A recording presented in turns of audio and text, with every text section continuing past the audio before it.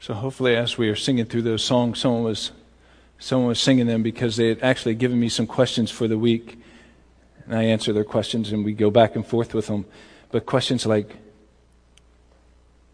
why did God die for me? What does heaven look like? Why does He care? Why did He make me? I think we sang about all of those questions this morning. And good things for us to think about and to ponder of what God's perspective is of us, what God feels about us, what God wants from us, what God desires for us. And He has gone to prepare a place for us, that where He is, we may be also. And that's a promise that we can hold on to. That's the ultimate hope that we all need to hold on to. We can hope for so many different things, and I'll go off on a quick tangent. Christianity today drives us. Turn on your TV or radio, whatever your favorite program is, get on the internet. We end up hoping for so many different things in today's world of Christianity, and so much of it falls short.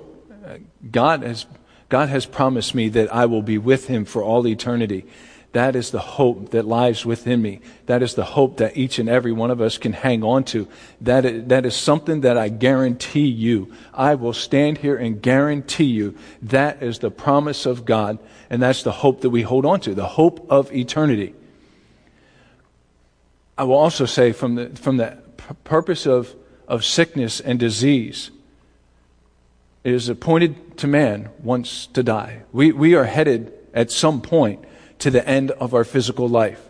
And whether that be a sickness when we are 5 years old or a sickness when we are 120 years old, at some point our physical life will come to an end. And there is the hope that lies before us.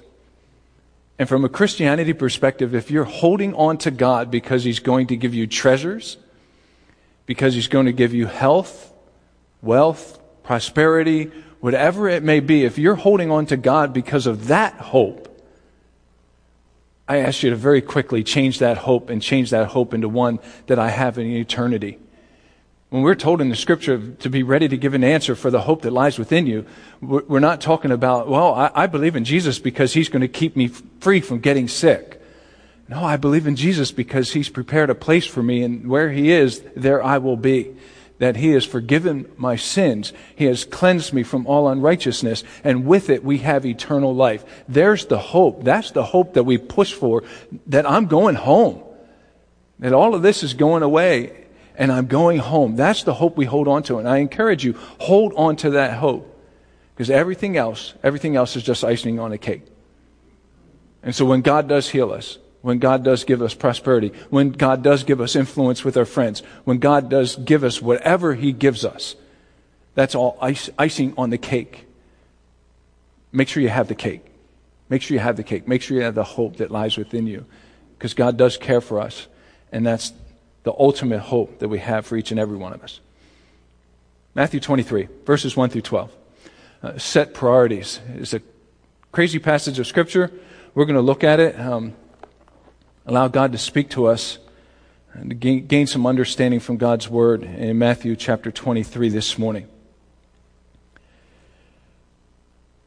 We find in God's Word, starting at verse 1 of Matthew 23, Then Jesus said to the crowds and to His disciples, The teachers of the law and the Pharisees sit in Moses' seat. So you must obey them and do everything they tell you, but do not do what they do, for they do not practice what they preach.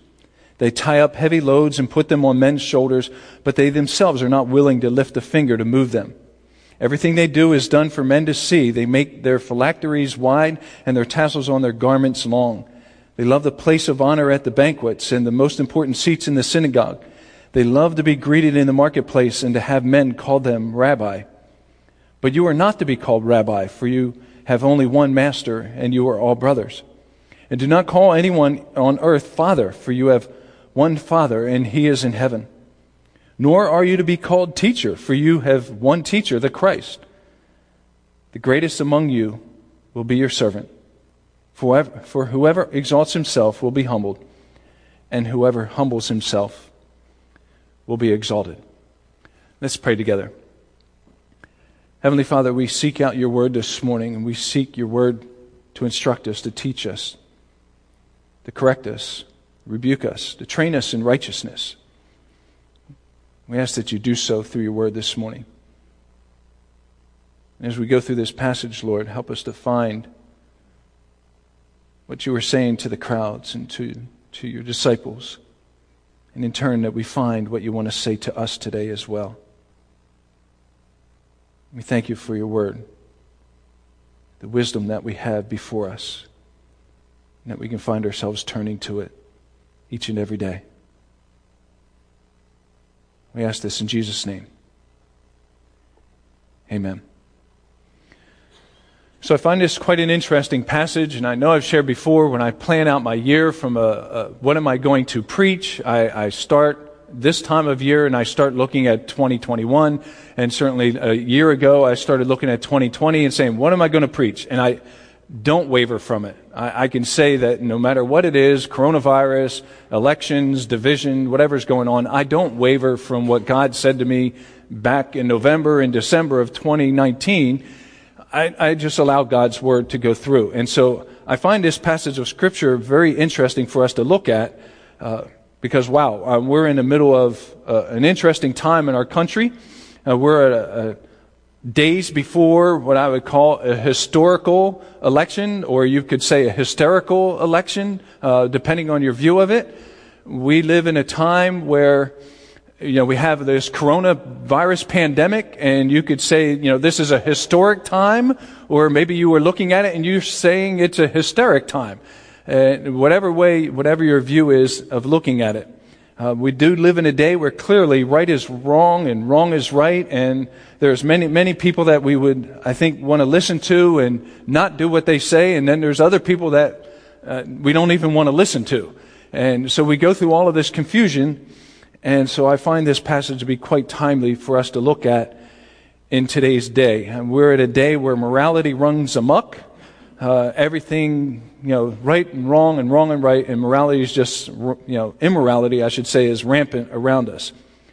But I think with everything going on, with everything going on in all of the world, and I would say outside of the church and outside of our own lives, I know that God looks at each and every single one of us. And he looks at each and every one of us, and he looks at me, and he says, but what about you? What about you? Where are your priorities set? What's going on in your life? And so I get so worried about and concerned about, and, did you see what so-and-so did? Oh, did you see what they said? Did you see the way that they're acting? Quite often I get turned away from looking at myself. And God comes back to me and says, but Ralph, what about you? And fill in your name in the blank. He's coming and he's saying, what about you? Where are your priorities set? And I believe as we go through this passage of Scripture this morning, that's what he wants to say to each and every one of us. What about you? Where are your priorities sitting today? How are you setting your priorities? There was a lady that she was going down the road, and she came to a fork in the road, much like the screen that's above me, and different ways that she could choose. And this lady came to that point in the road, and she had a stick in her hand, and she threw the stick up in the road, and it landed on the ground. And she picked it up again and threw it up and landed on the ground. She was trying to decide, which way do I go? Picked up the stick and landed on the ground. And eventually another lady came by and saw her throwing this stick up in the air and letting it land on the ground. And the other lady said to her, well, what are you doing? And she said, well, I'm trying to decide which road that I should go. Which path should I take? And she said, well, you keep throwing that stick up in the air and letting it land on the ground. And she said, yeah, but every time it lands, it points to the road that I don't want to take. And that's where we are in our lives. That's where we are in our lives. We throw the stick up in the air, and this is how we go through our days. This is how we set our priorities. We do hear God speaking to us. God's crying out to the world. God's crying out to all of us. And he's saying, this is the way that I want you to go. And you say, yeah, but if the stick lands and points this way, I'm going to go here. And we allow our lives and the things that come against us in our lives to guide us. Sadly, our moral compass in our lives becomes one of throwing a stick up in the air. We allow the culture around us to push on us. We allow our paradigms. We allow the way that we feel on a given day. We allow what others think about us. We allow all of these things to come against us and to impact our moral compass and direct us. And I think God still looks back to us and he gets eye to eye with us and he says, but what about you? And he points to me and he says, what about you? What are you doing? Where do your priorities sit? Setting the scene for the scripture before we dig into it some. We get into verse 1 and it says, then Jesus said to the crowds and to his disciples. So we know who Jesus is talking to. It's very clear. Then Jesus said to the crowds and to his disciples. And when I read this, I asked myself right away, I said, well, where were the Pharisees? Where were the Sadducees? Where were the teachers of the law? Where were the Herodians? All of the people that we read about in the previous weeks in chapter 22 and chapter 21, where did they all go? And Jesus is now talking to the crowds and the disciples. Now, I tend to believe, and I can't prove it to you from Scripture, but I tend to believe that they were within earshot. They were there. Jesus is directing his teaching to the crowds and to the disciples because they were willing to listen. He was able to look at them eye to eye and get a response. But at the same time, I believe that the Sadducees, the Pharisees, the teachers of the law, the Herodians, they were hanging around. They were listening to what Jesus was saying. And so I want you to understand that picture as we go through this passage. I'll explain it to you this way. And I have this all written out, but I'll explain it to you this way. My son used to play basketball all through high school, but he started when he was little. Very little, and we shoot hoops all the time, and he was pretty good at it. He had a nice little jump shot at the age of 10. And around 10 or 11, he played in a YMCA league. We lived up in Bath, Maine, tiny little town, not a lot of people. Everybody knew everybody, and certainly everybody knew the pastor at the Salvation Army and knew who I was. And my son was on a basketball team, 10, 11-year-olds, and they were good. They were at the point they were good. No one could beat them. And if it wasn't for their point guard breaking their arm the day before the championship game, they would have won the championship that year for the YMCA. But they were good because they could dribble, they could pass, and they could shoot. And it only took, there was 3 of them on the team that they could really dribble, pass, and shoot. And because they were good, the referees were a little bit harder on them than they were the other teams. And it was a recreational league. Those things happen. And you just sort of live with them. But they could never understand, you're 10 years old. Why do I get, the whistle blown at me for all of these things all the time, but the other team can get away with running around with the ball and not even dribbling it? But that's the way it was. And so there was one game that was really, really frustrating for my son.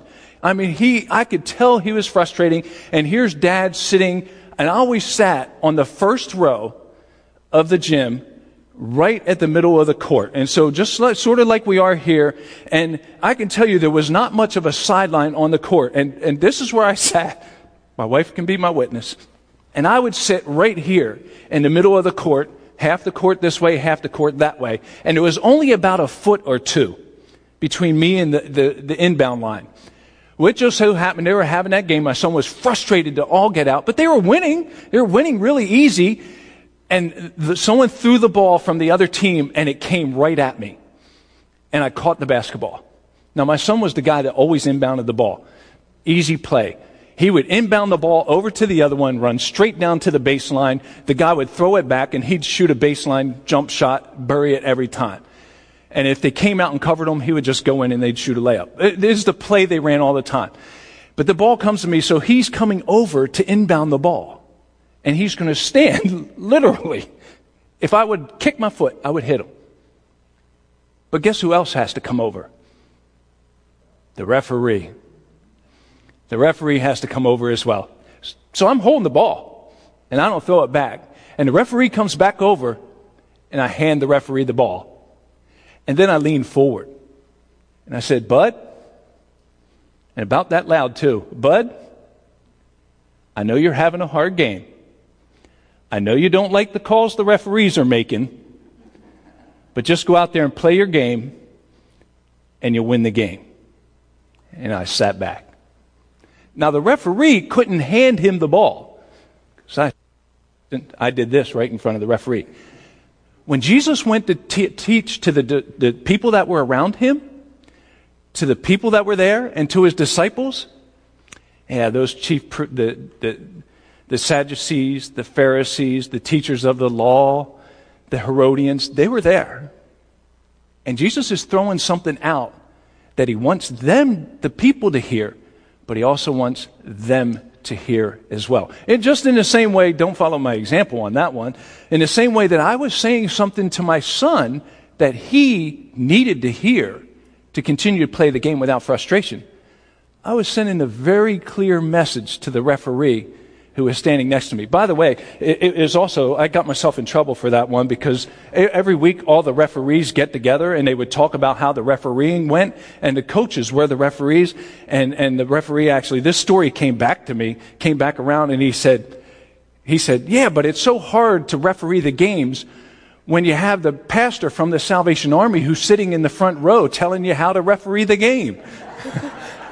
So things do come back around, but so keep in mind as we go through this, Jesus was clearly talking not just to the crowds, not just to the disciples. He was clearly talking to the other people that were around. And he was clearly talking to you and to me. Clearly talking to you and to me as well. So we're going to go through this. I have 4 things for us to look at in regards to where Jesus was at and the things that he was saying for us to go through. And we're going to start off by looking at what I call Jesus is setting the standard for us.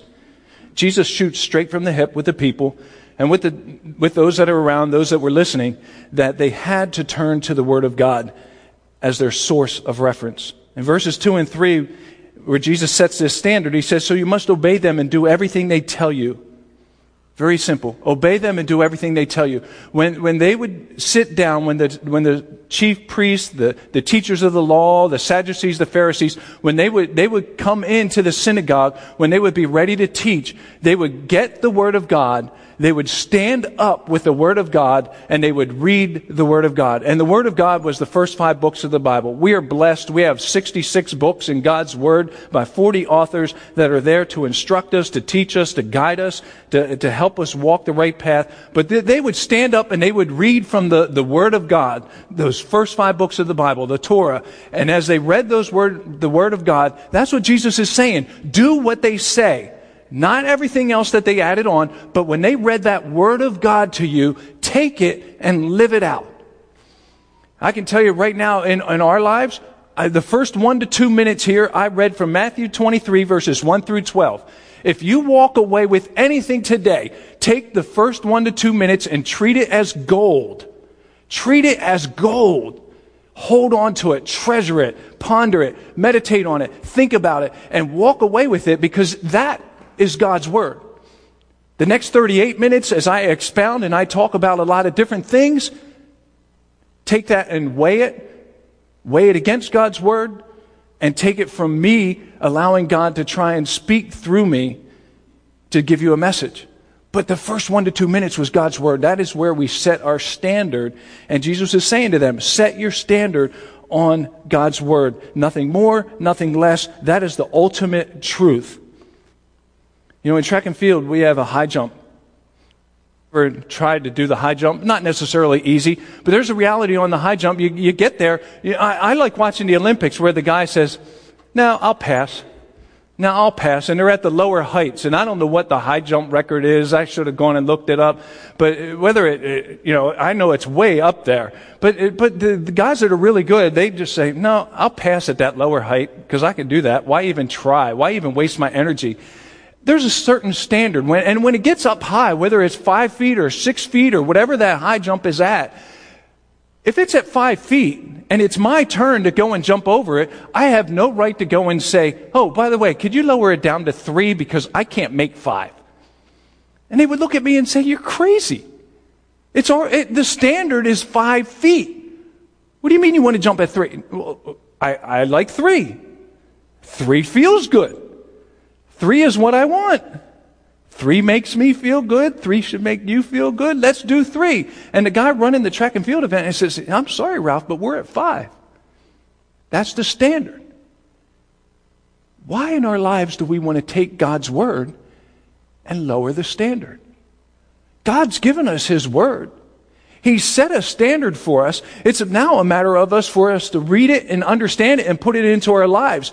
And in no way can we lower the bar just so we feel good in regards to this standard. When I read God's Word and I say, I'm a wretch. I'm messed up.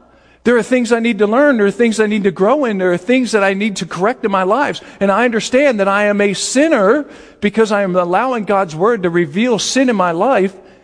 But then I can say, but it's the grace of God that's going to forgive me and to lift me up. It's the grace of God that's going to take me and say, here you are, Ralph. I'll just help you up and over that bar. It is my righteousness that I'll give to you, and I will lift you up, and you can go right over that bar.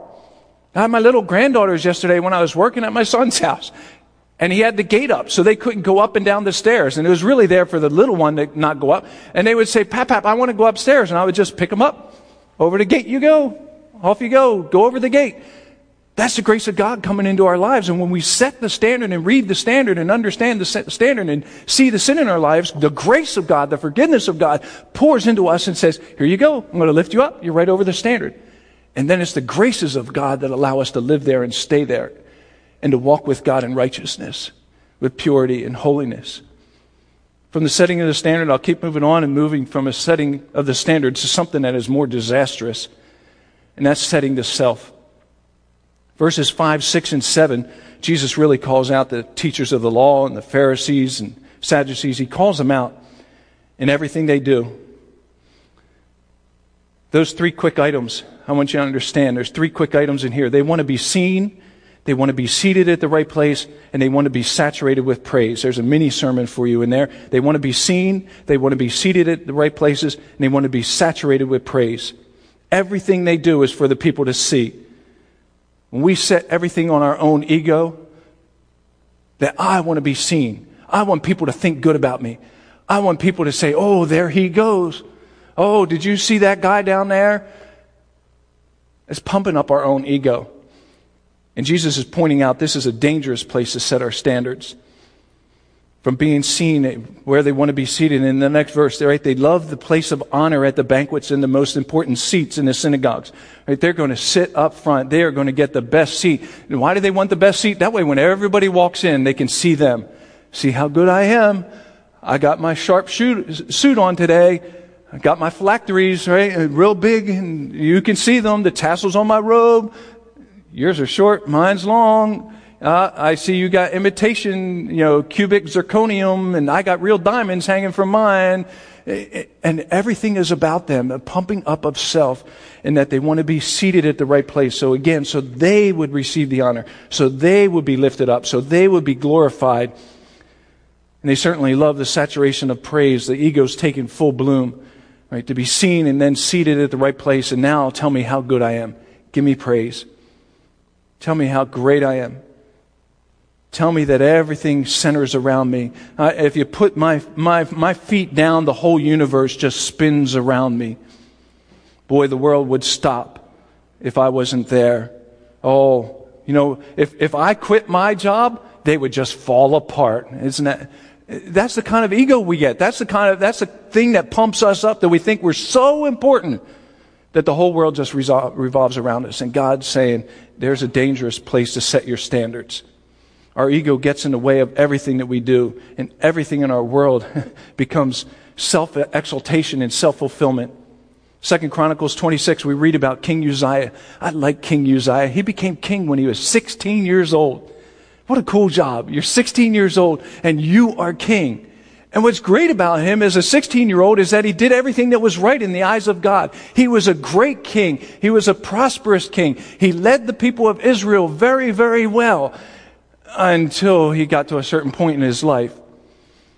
He got to that point in his life. But after Uzziah became powerful, his pride led to his downfall.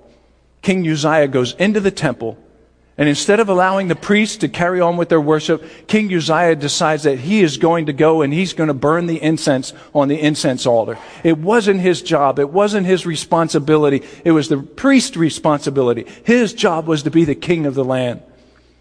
He had everything. He was king. And he goes and tries to take away the priest's duty. And with it, immediately he gets leprosy. And the priests see the leprosy on him, and they whisk him out of the temple, and they put him into a house, and he lives in isolation the rest of his days. Pride goes before destruction, a haughty spirit before a fall. Jesus knew that we would be tempted to always go there. And he says, don't go there. Don't go there. Jesus knew that those in his day would be tempted to go there. And he makes it clear, when tempted, don't go there. And when we find ourselves on the path and we're making the decision, do we go to the right or to the left? Don't go there. When we see our friends, our family, our loved ones that are heading down self-destruction because of their pride, warn them and caution them, don't go there. Don't go there. It's a place of destruction. And Jesus calls that out for them to hear and for us to see and hear as well. We set the standard, the disastrous area of the self, and the anti to the self is to set the superior, to have God first in our lives. Moving into verses 8, 9, and 10, you are called to be rabbi, and you only have one master, and we have father as well, and then we have teacher later on. I want to tell you this morning, it is okay to call somebody rabbi. It is okay to call someone father. It is okay to call someone teacher. I want you to understand what this verse is talking about. What the verse is talking about is don't make them bigger than God. And so all of you that are in school, it's still okay to call your teacher, teacher. All of you that have a father, it's still okay to call your father, father. All of you that have a rabbi, I don't think anybody in the room does, but it's still okay to call your rabbi, rabbi. What God's word is saying, though, don't put them above God. God is the one that we hold in honor. God is the one who is above all. We have one Messiah. We have one God. We have one God that we glorify above all else. And we keep our teachers, our rabbis, those in leadership over us, our fathers, in perspective that they are not God. When you go to 2 Samuel, you see David bringing in the Ark of the Covenant into Jerusalem. The second time, that is. The first time earlier in that chapter, it's a little bit of a disaster. But the second time, he's bringing the Ark of the Covenant in, and every 6 steps that they take. Now, I thought about this. Every 6 steps that they take. 1, 2, 3, 4, 5, 6. Stop. And now we're going to sacrifice a bull and a fattened calf. We're going to praise God. And then we're going to take another 6 steps headed to Jerusalem. 1, 2, 3, 4, 5, 6. We're going to stop. We're going to sacrifice a bull. We're going to sacrifice a fattened calf. We're going to praise God. We're going to glorify God. And then we're going to take another. And they kept doing this the whole way to Jerusalem. But when you read those 2 stories, I found a little bit of a difference between the 2 stories. The first time when it was a disastrous, when Uzzah died, when he touched the ark and God struck him dead. And the second time where they're carrying the ark, where they're supposed to carry it, not be on a cart. But the first time, we're told that David took 30,000 young men to bring the Ark of the Covenant into Jerusalem. It's interesting. And I never picked this up until I was reading through the Bible, this just a couple months ago. 30,000 young men going into Jerusalem. When you read about the Ark of the Covenant going into Jerusalem the second time, we're told that he had all Israel with him to bring it in a second time. See, the first time he just took a bunch of his pals, a bunch of his fighting buddies to take it in. And they did it wrong. And the second time he says, no, I'm going to really do this right. I'm going to honor God. I'm going to glorify God. I'm going to praise God. We're going to carry the ark, not roll it on a cart. And I'm going to have all of Israel with me, praising God and honoring God, not just a select group of people. David learned that he needed to put God first. He needed to put God first. And in it, he successfully brought the Ark of the Covenant, the presence, it represented the presence of God, into the city with him. He knew that God was going to be superior than everything else. He was going to be the one that received honor and glory and praise. He was the one that was held in reverence. He was the one that was going to be held in awe. He was the one that David would bow a knee to. Matthew 10:32 and 33, Jesus says, whoever acknowledges me before others, I will also acknowledge before my Father in heaven. But whoever disowns me before others, I will disown before my Father in heaven. That's setting the superior. Did God do it or did I do it? One is setting the self, the other one's setting the superior. Did I do it or did God do it? And as soon as I say I did it, now I'm honoring me. But as long as I can say God did it, and God used me, and God did something great, I'm honoring God and giving Him the glory, the honor, and the praise forever and ever. There's a story that floats around. It's about an elderly gentleman. He was legally blind and he was deaf. And every Sunday morning he would get up, get himself ready, and he would walk to church. And he would find his way to his place of worship, and he'd come back home. Every single Sunday. When he was at church, he couldn't see anything. He couldn't hear the music that was playing. He couldn't hear the sermon. But faithfully, he would go to church every Sunday. Finally, someone came to him and said, "Why do you do it? Why do you do it?" And he looked at him and he said, "Because I want my neighbors to know that I love God. And I go to church to worship Him." Keeping God as the superior. Keeping God first in our lives. Keeping God on the throne. And keeping Him as our standard. God is first and must always stay first. We set the standard. We have the disaster of setting the self. The anti to that is setting the superior and having God first. But Jesus finishes out with setting the servanthood.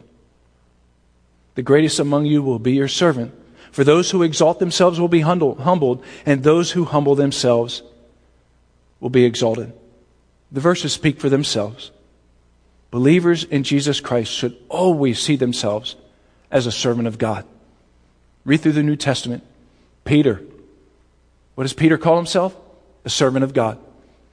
Read about Paul. What does Paul call himself? A servant of God. Turn to the book of Jude. It's short. You could read it through in 10 minutes. What does Jude call himself? A servant of God. What does James, the half-brother of Jesus, call himself? He doesn't say, "Look at me, I'm the half-brother of Jesus."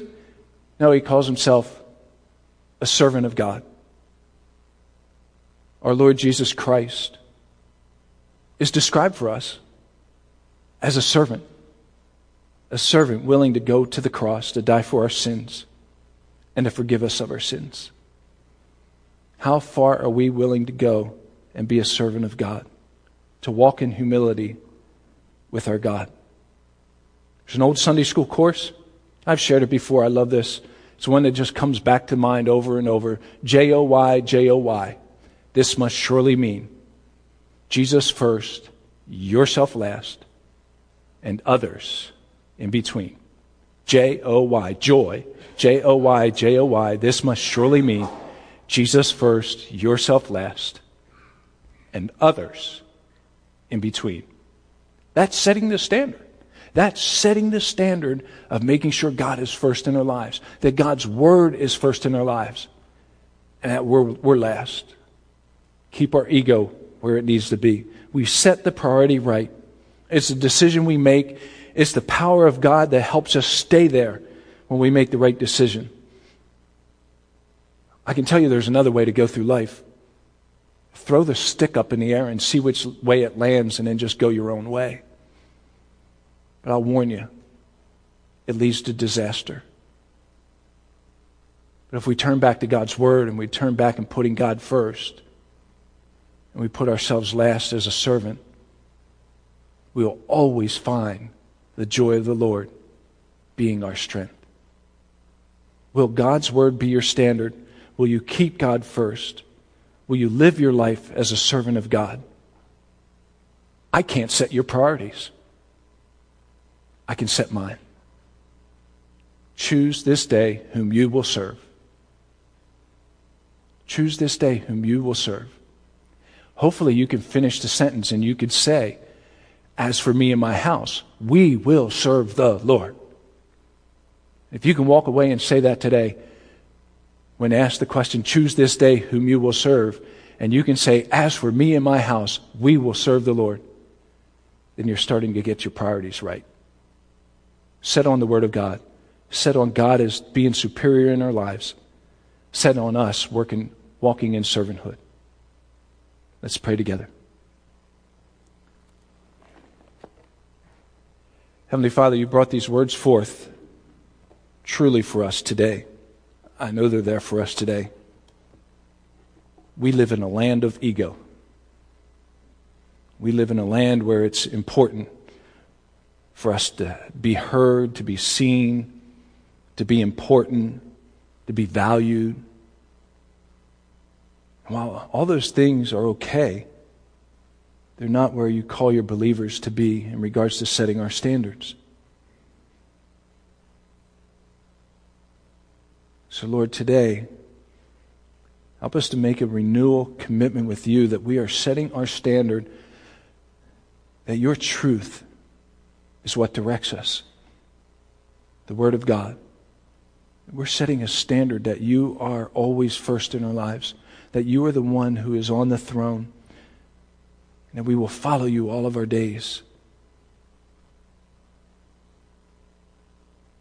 Lord, help us as believers in you to walk in humility,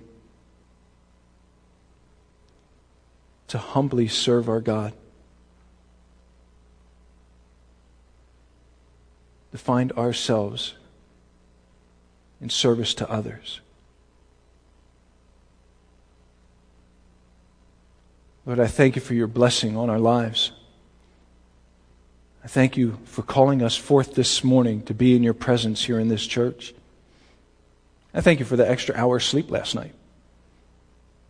Crazy time change thing that we had. That you still giving it to us. Let us have an extra hour of sleep once in a while. May we count our blessings and see how good you are to us. Your faithfulness to us. Thank you, Lord, that we have your word, that we can go to any bookstore. We can go to Walmart and buy a Bible, Lord. Oh, we're so blessed to have your word. Thank you, Lord Jesus, that we can open it up and read it, have it in front of us, and that you guide our lives by your word. Lord, I ask that you do continue to give a hedge of protection around us. And Lord, I again ask that you be with our loved ones who are sick. Lord, you know who's on our hearts. Some walking through the last stages of life.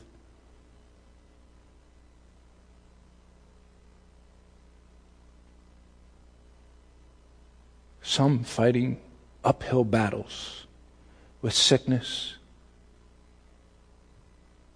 Loved ones that we have who are in nursing homes. No idea what's going on. Wondering why family doesn't come to visit. Others facing medical tests in their future. Decisions they need to make and what they do. Lord, continue to be our peace. May we always find our joy in you, our strength in you. Lord, give wisdom as we care for loved ones, as we pray for each other, as we lift each other up. Give us wisdom on how to care for each other and love each other during these days. Lord, give us a peace that is beyond our understanding, that pours over our hearts. The turmoil that is upcoming in this week, Lord. Help us as believers to stand in peace, loving you. You are the same today, yesterday, and forever. You are the God who sits on the throne above. You were there today, and you will still be there on Wednesday morning. So may we walk through this life and this week with peace and love in our hearts, trusting in you for each and every day. Lord, again, you have been so gracious and kind to us. Your love pouring out over us. Thank you. And we thank you for that hedge of protection that you place around us. We ask this in Jesus' name. Amen. God bless you. Have a wonderful week.